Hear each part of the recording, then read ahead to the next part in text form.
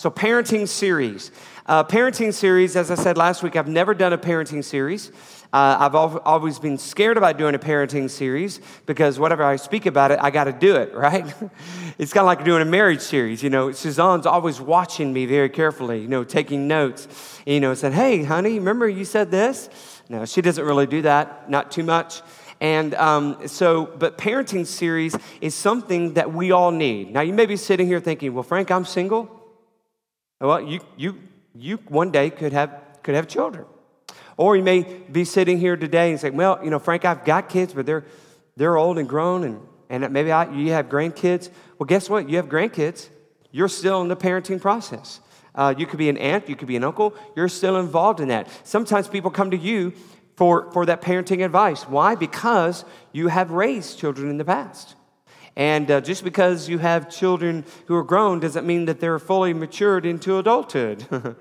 So all of this we can use. And yes, students, even you today, I'm going to be talking to you as well, because don't think, this is all about my parents, we should just go, hang out at Starbucks instead of be sitting here. Let me share with you, you're going to get something out of today's message on parenting. And last week we talked about the home plate.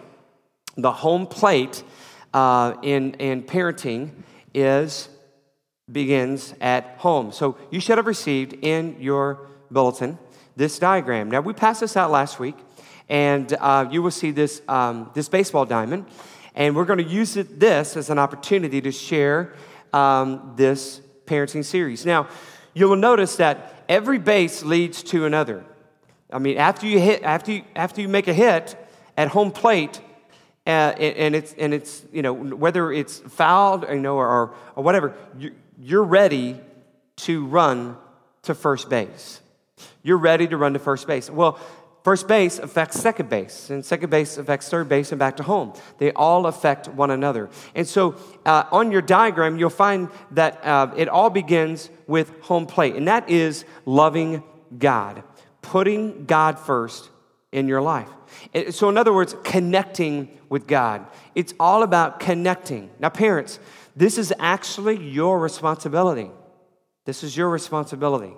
And the church, we come alongside you. We partner with you. Right now, there are children who are hearing the Word of God.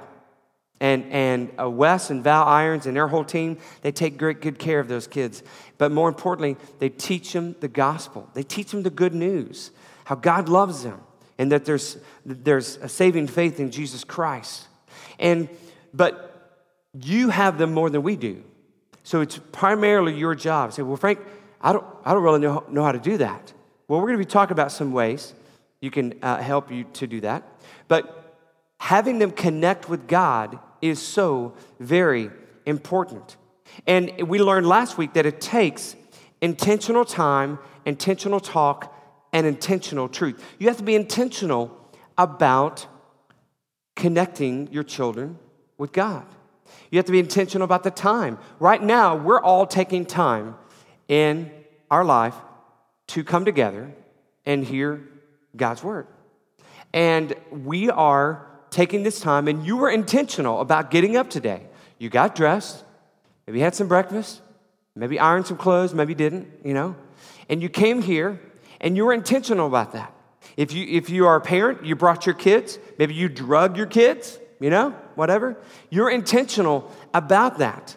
We have to be intentional about bringing your children to church or to opportunities to engage them and connect them with God in Bible study. Our students on Thursday nights, they meet at Lake Point Station. We meet at a family fun fair park for Bible study. That's great. What youth group gets to do that? So we get to meet there, and many times they'll say, hey, why don't you just go play laser tag? And we're like, yeah, it's great. And so, but you want to bring your kids, your teenagers, to Bible study. You say, well, I don't want to force them to do that. Well, do you force them to do their homework? Do you force them to brush their teeth? Do you make them clean their room? Well, those things are important, but shouldn't connecting with God be even more important? I'm not going to answer that question. That's the question you can answer. But we have an opportunity to be intentional with our time, to be intentional with our time, bringing them to church. Now, I said earlier, it's your responsibility to connect them with God at home. Say, well, I'll just do that at home. Well, but you need a team to help you. For example, our oldest daughter, Madison, she's playing soccer at a college. But there were times where, guess what? It was me and Madison teaching her soccer. Now, I've never played soccer before in my life. Never put on a soccer uniform. But guess what? As a child, I'm helping her with soccer. You may say, well, Frank, I've never really opened God's word. I don't really know. How do I do? Sometimes just doing it, taking the time to do that. You're going to learn as you teach. I learned about soccer as I instructed my daughter. And soon I became her coach for 3 years. And I was her best coach. But it takes, in order for her to understand soccer, I had to take her from outside the backyard between me and her and put her on a team. There's no way she would be playing a soccer in college if she wasn't on a team. Parent, you want to instruct your child at home, but there's no way they're going to grow into spiritual adulthood. They have very little chance of doing that unless you put them on a team. Today, this is a team. Children in the back, they're on a team. Our students on Thursday nights, they're part of a team. They're connecting with one another, and they're connecting with God. You know, my parents drug me to church every Sunday. And can I tell you something? I did not really jump to the next level in my Christian walk until I became a teenager. And high school, what even in middle school? In high school, you know why? Well, it wasn't my parents. I mean, they connected me with God at home, but I needed something more. It wasn't my parents. It wasn't just a youth pastor. You know what it was? It was the other students in our youth group. They challenged me and they inspired me, and I wanted to be like some of them. And you know what? I can be a stronger believer if I do these things. And so bringing your kids to church is huge. So intentional time, intentional talks. Well, intentional talk is this: when you're riding in the car and you can have an intentional conversation. Don't let that time waste. At bedtime, great time. When you're tucking your kids in, or sometimes I'll tuck in some of my older teenagers and stuff. But especially the younger kids, you can say, all right, what are the 3 things that you really liked about today? Or what are the 3 big things about this week that you remember that you really liked? And then connect that with God. You want to connect those things with God. You can have those intentional talks. And then intentional truth. You need to be able to separate the truth from the lies. Y'all, in this culture, our culture is doing things and teaching things and saying things that are contrary to what is in this book. You have to be intentional with the truth. But in order to be intentional with the truth, you have to read the truth. You have to read it. You have to read the truth. Well, I don't understand everything. Good, neither do I. I don't understand everything. But guess what? The more I read, the more I get to understand. And the more God speaks to me, and I can speak that truth into our kids. So home is very, very important. Home plate is very important on teaching your kids to connect with God. Now, after you hit the ball, you run to first base. So let's visit first base. What does that mean? First base is all about building character. Building character, and it's about loving myself to make the right choices. And there's some few words down here we're going to go over. But it's all about building character in your life, in your kids' life, and for them to understand the reason why they do that. So loving themselves is all about making the right choices. Have you ever thought about this? You want your kids to make the right choices, not because you said so. not because it's a law or the rule of the house. You want your kids to love themselves because it's the right thing to do for themselves. You want them to make good choices because they love themselves. Well, I'm not gonna pick up things that my friends could be doing at school. I'm not gonna pick up certain habits, certain lifestyles from people at school. Why? Because I love myself too much to walk down that road. I know where that road leads. There comes to a point where your child needs to look themselves in a mirror and say, I'm not doing that because I care about myself too much. And it's not prideful I'm talking about. I'm not talking about pride. I'm talking about valuing them as a person, themselves. Valuing them as a person. And one thing leads to another. Every little thing leads to another. Just like the bases all lead to another, every simple act leads to another. And we teach our kids that. And what that does, that builds character. And sometimes our kids do stupid things. We need to tell our kids stupid things create stupid actions. And stupid actions or stupid words create hurtful feelings toward others. So if you do stupid, you are stupid. You know what I'm saying? And so one thing leads to another. I mean, one of the best examples of this is some of the stupid acts that people do on trampolines. We have a trampoline in our yard, and we have a net around it. But sometimes I'm looking out the kitchen window, and I'm like, they shouldn't be doing that. But there are some people that, man, they just go to the extreme, and they just do stupid stuff. Like, let me show you this video right here.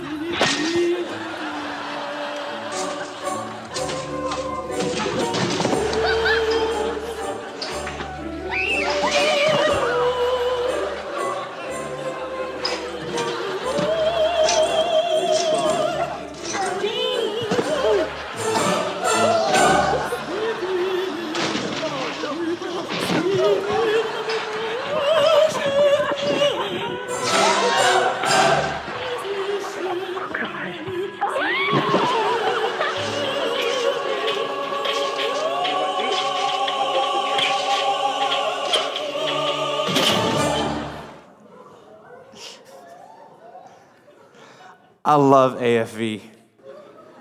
That's the best entertainment.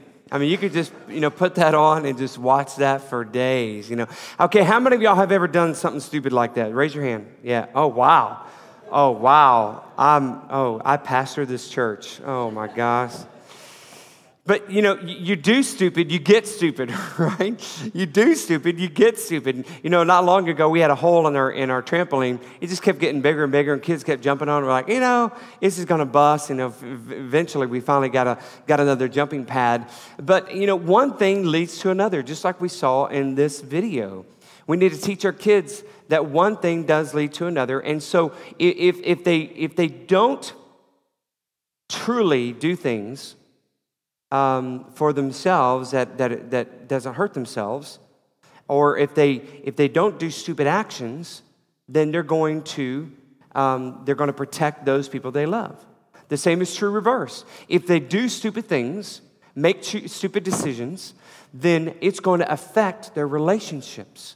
It's going to affect those on into, as we get into second base next week, and it gets into how we are affecting those people around us, how we love them. And so the Apostle Paul talks about this in Galatians chapter 5, verse 13 through 15.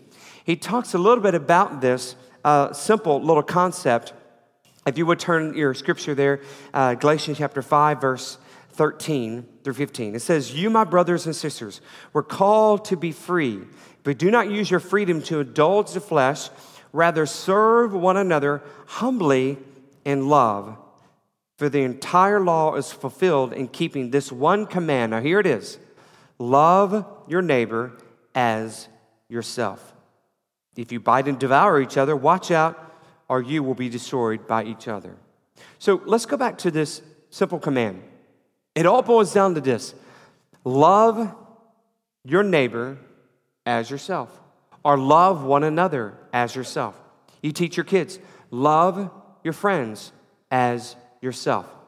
If we focus on the part where it says as yourself, we can see that we can ask our kids, do you really love yourself?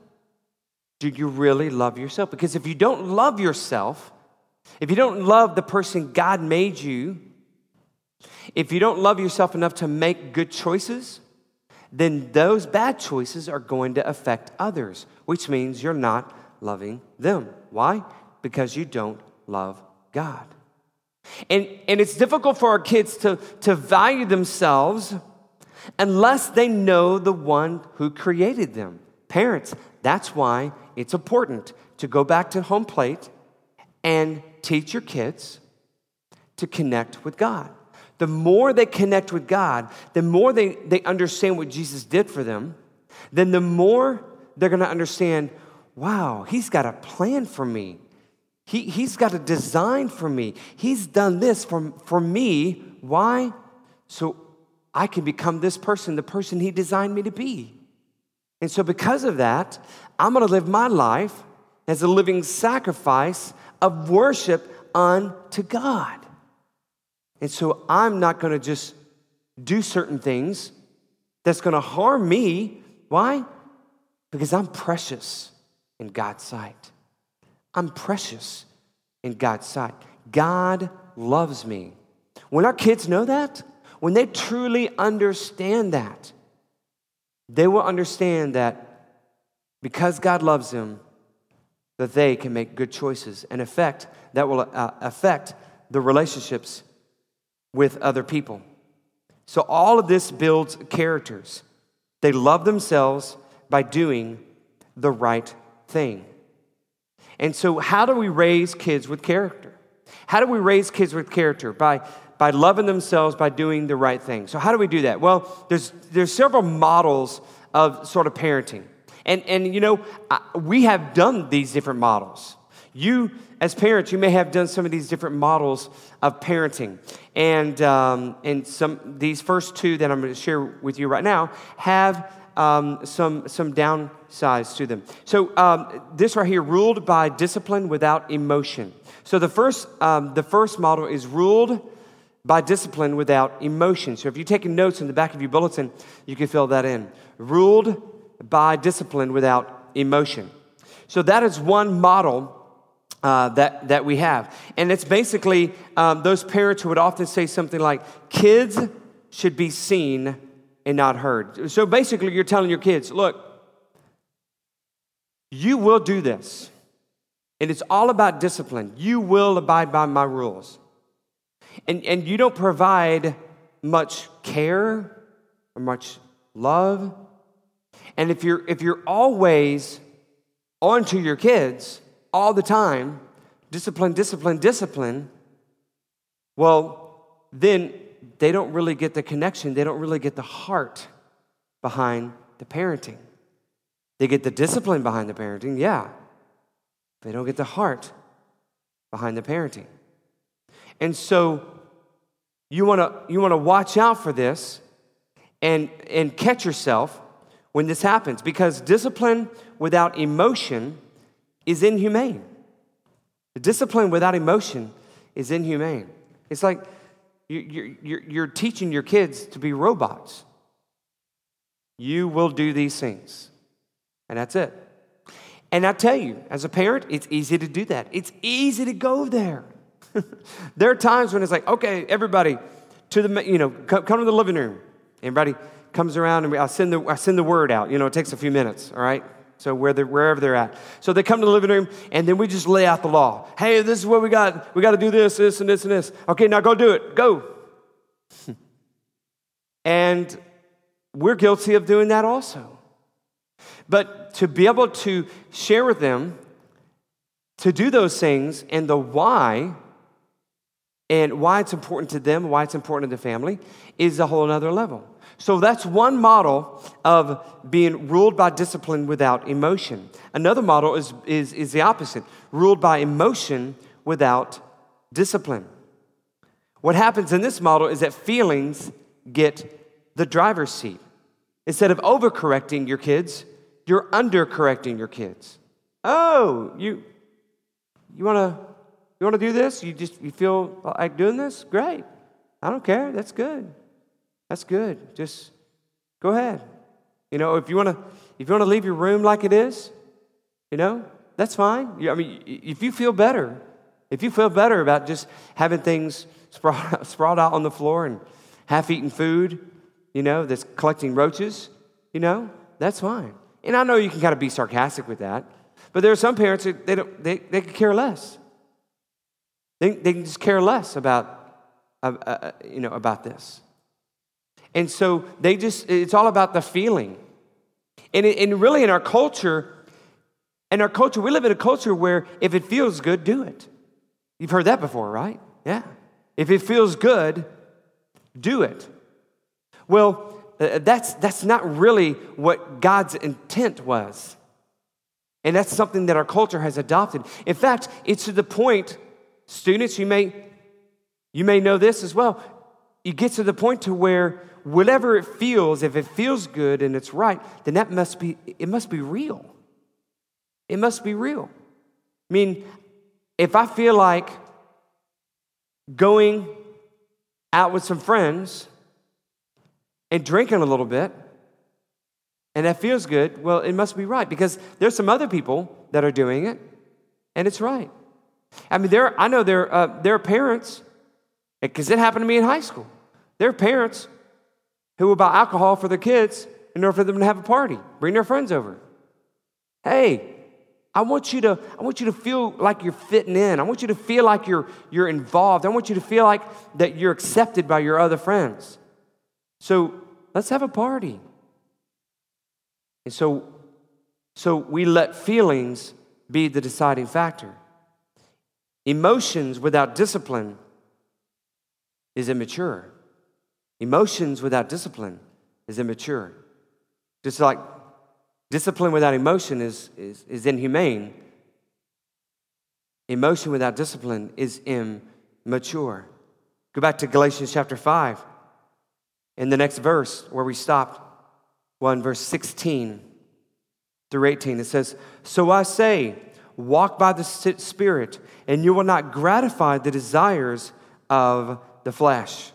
For the flesh desires what is contrary to the Spirit, and the Spirit what is contrary to the flesh. They are in conflict with one another, so that you are not to do whatever you want. But if you are led by the Spirit, you are not under the law." So when it talks about the flesh, it's talking about feelings.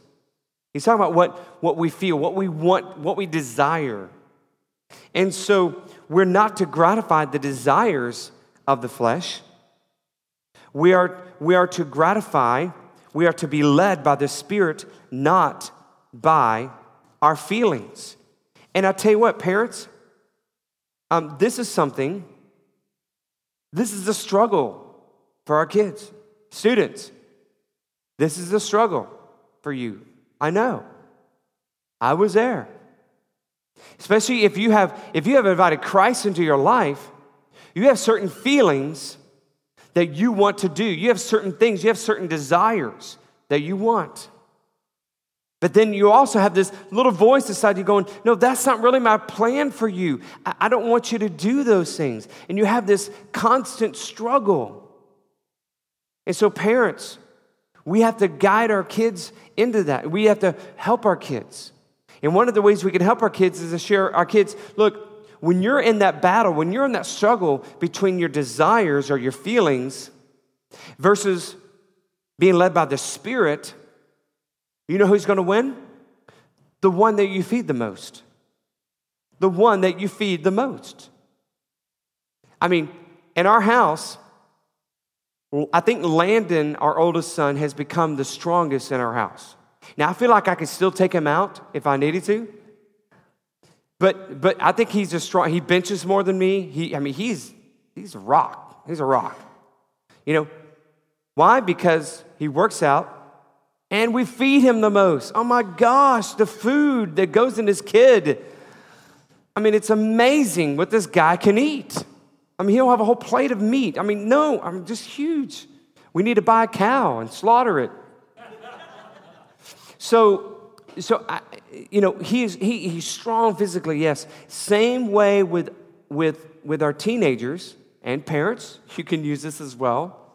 We need to teach our teenagers that, look, the one that you feed the most is the one that's going to win. Arm wrestling, Lana's going to win. Why? Because we're feeding the most.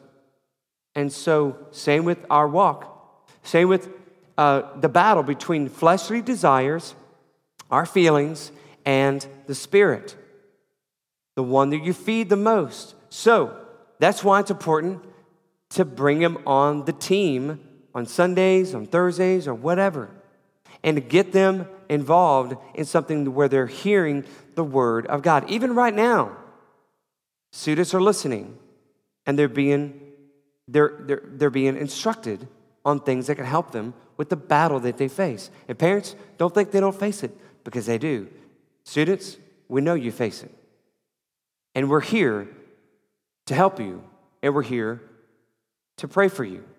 And students, I want to encourage you, allow your parents to help you. Allow your parents to help you. Yeah, I know we may not know the latest thing to say or the latest thing to wear. You know, I know we don't spend $80 on a t-shirt. We get that. You know, but just, you want to respect your parents in the way that they're just trying to help. So when they drag you to church, they're doing it because they love you.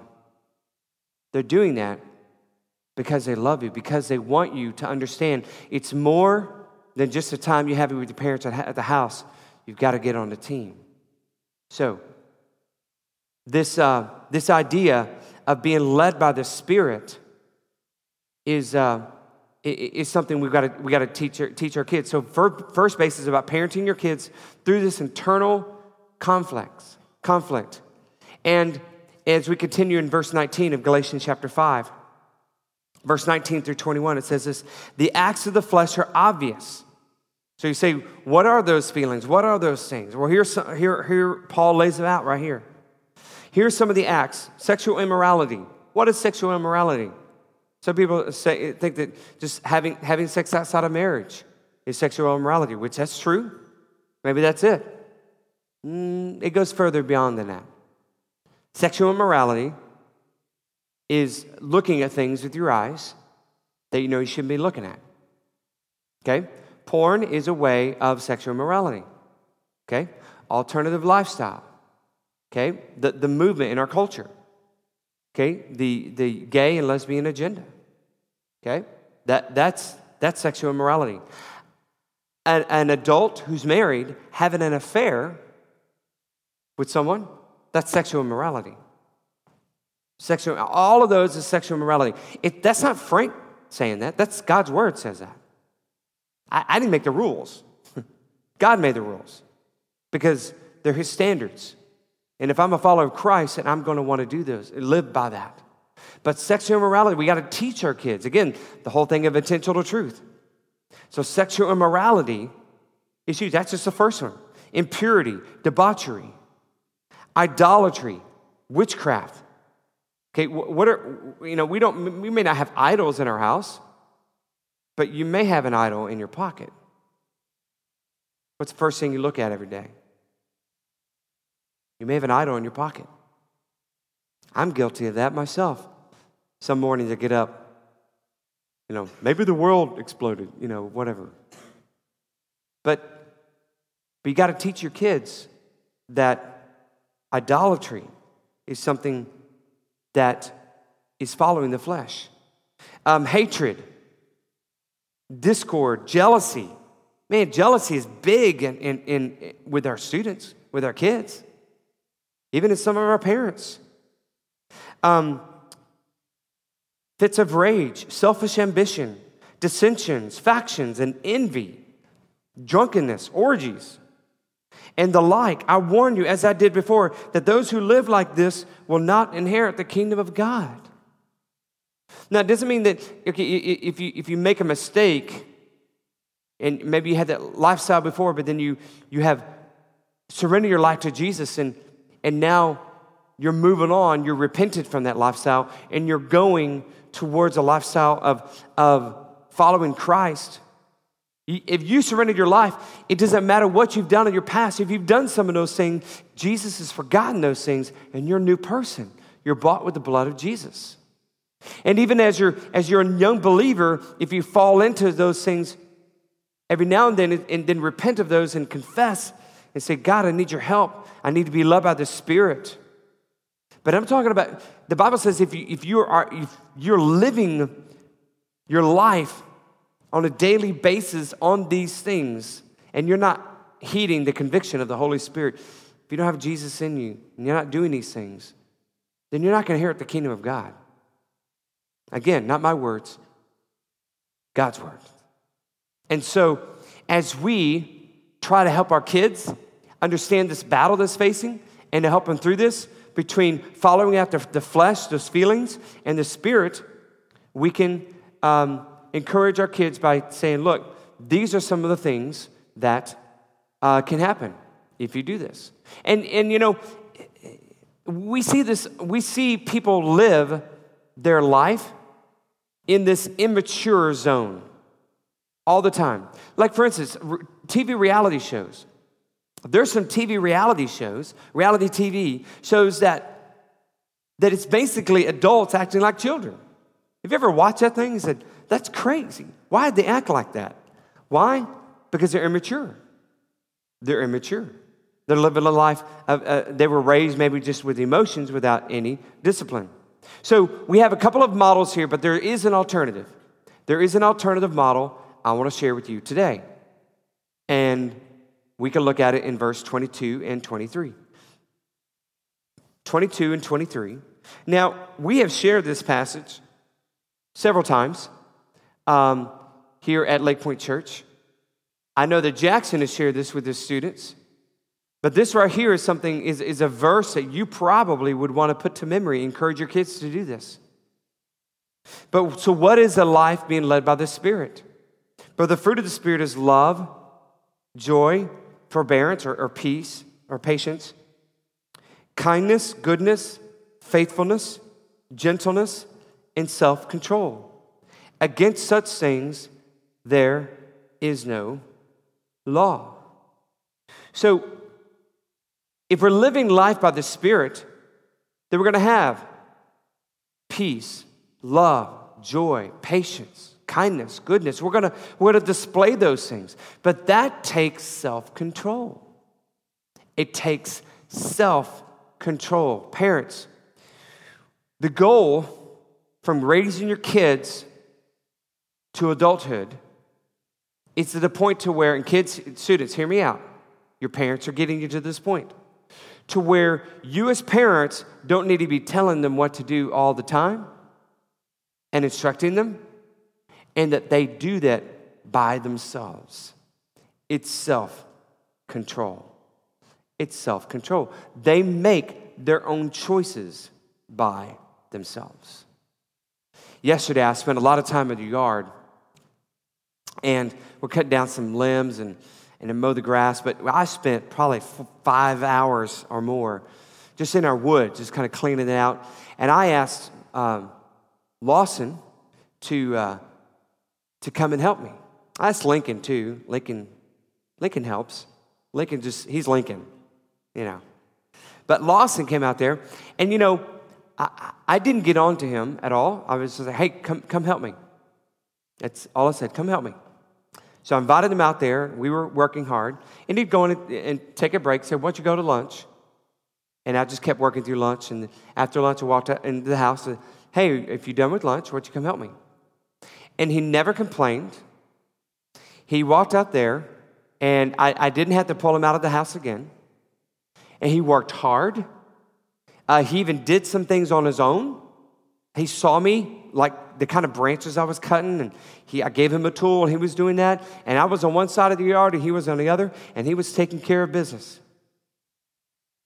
And that was an example of, rather than me telling him over and over again, you got to work. Instead, I gave him the option. So I invited him to come out. But if he went back inside and stayed there, I wouldn't have got him. Why? Because I want him to know, I want him to learn the importance of wanting to make that decision, that choice on his own. So what was his reward? I gave him some money. I can't remember if I've ever given Lawson money for doing something. It's usually like dessert. Hey, have some ice cream. That sort of thing. But I pulled out my wallet, and something I very, very rarely have is cash. But I pulled out my wallet and had cash. And yesterday evening, I took a wad of cash and said, Lawson, and his eyes are like, whoa. I said, Lawson, this is for you. Why? Because you worked hard, and I didn't have to get after you, and you did it on your own. And so that's where we want to try to get our kids to the point. Now, has Lawson arrived? No. We're still working on Lawson to grow into adulthood. But at least we saw some light yesterday, that things are clicking, that things are going on. So the alternative is ruled by self-control. We want our kids to be able to make those choices, to be ruled by self-control. And that is the alternative. This is emotion with discipline. This is emotion with discipline, meaning what I did in the story with Lawson. I wanted him to come out, and he came out, and then I allowed him to kind of do some things on his own, and guess what? I gave him some money. I valued him. It showed, it wasn't just about the money, it was just the fact that, wow, Dad acknowledged that. He must think that's important for me to help him. Well, that right there is discipline with emotion. And that right there is the best way to teach your kids self-control. So what are the qualities we're going after? There's a few words here, a few phrases here in your outline there. And so one ways we could do that is with self-control is, number one, be honest. Be honest. In our house, the truth is something we are always after in our house. Oh my goodness. We are ready to install cameras. Parents, are you ready to install some cameras? Yes. Can I get an amen? Yes, absolutely. We're ready to install cameras, and I mean everywhere. Why? Because we're after the truth. We're after the truth. We raise the trash can, and there's a half-eaten apple. We're like, okay, who ate half the apple? And we line them up, and everybody's like, I didn't have an apple. And it's like, are you kidding me? We're always after the truth. And so truth is so important. But we need to teach our kids, if you lie, you lose. Rather than telling your kids, okay, so we don't know the truth? Well, guess what? Everybody's grounded for the next week, until we could go there. And we've done that before. Didn't pan out too great because nobody talks. Or we could say, oh, there's an apple in there. Oh, well, whatever.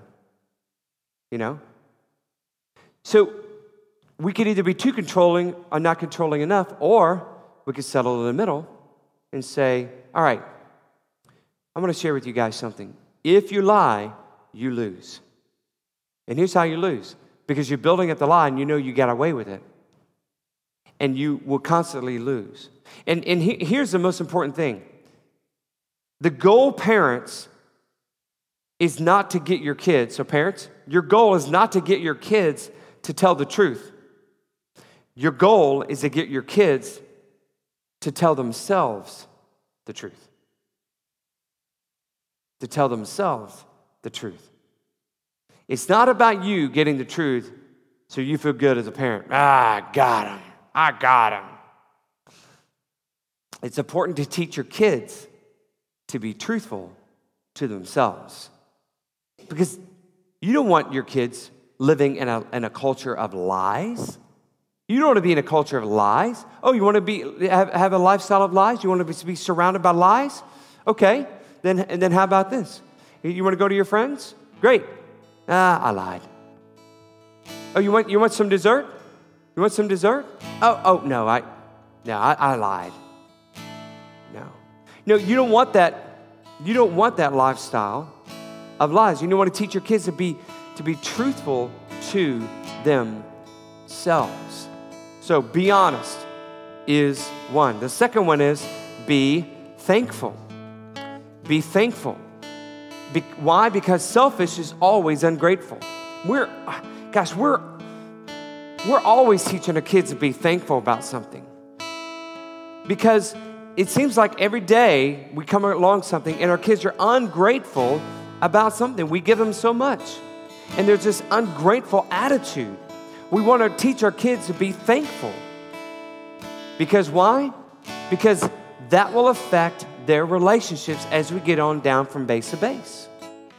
I love this. I'm going to show you here a clip in just a second of a clip of what does ungrateful look like. Here's a video of what ungrateful looks like. But we're at this Taco Bell drive-thru, right? And it takes us 15 minutes. We get all the kids' orders, whatever. Okay. We get all the bag, get the money, get the food, throw the bags in the back. We drive off. A second later, one of my sons starts complaining in the back. It's like, I didn't order hard-shell taco. Mother, I said nachos. She goes, oh my, sweetie, I'm so sorry, honey. Give me the tacos. Dang it, sorry about that, sweetie.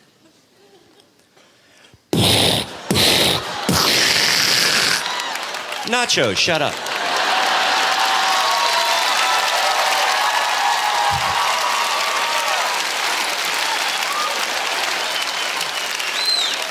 Okay, I've never been more attracted to you than I am right now. I feel so dirty. Can you make daddy some nachos later, baby? It's all about your little special orders. It didn't used to be like that when I was a kid, not at all. My dad would have a car full of us. He would pull up to a McDonald's drive-thru, order an apple pie for himself, and drive away.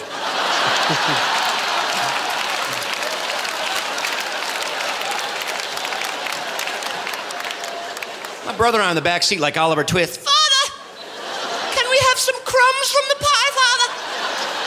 Can we but smell the pie, Father?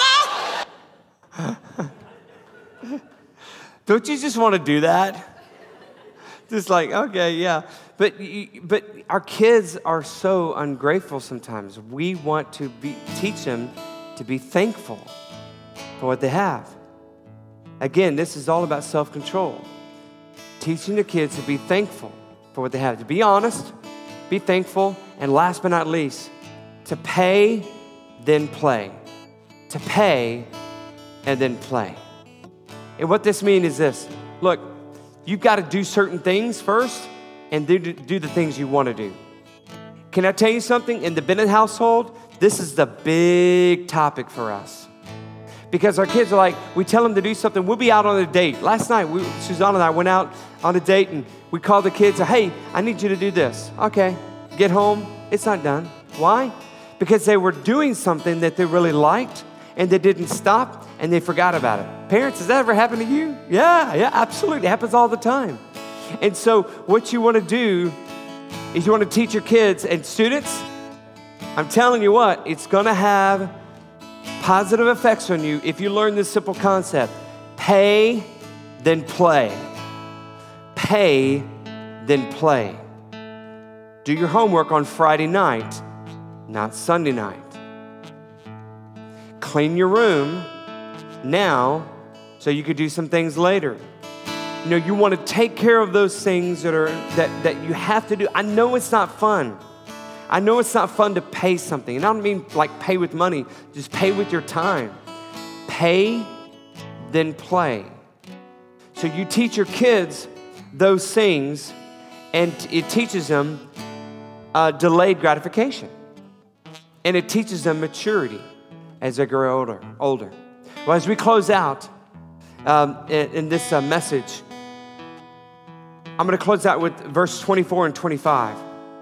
Verse 24 and 25, it says this: those who belong to Christ Jesus have crucified the flesh with its passions and desires. Since we live by the Spirit, let us keep in step with the Spirit. Let us not become conceited, provoking, and envying each other. And so we want to be led by the Spirit. How do we do that? We crucify the flesh with its passions and desires. But notice it says at the beginning of verse 24, those who belong to Christ Jesus. So let me ask you this. Do you belong to Christ Jesus? Is Jesus Christ living in your heart? Is he living in your life? Is he living right where he should live? The most important place in your life. Has he taken ownership in your life?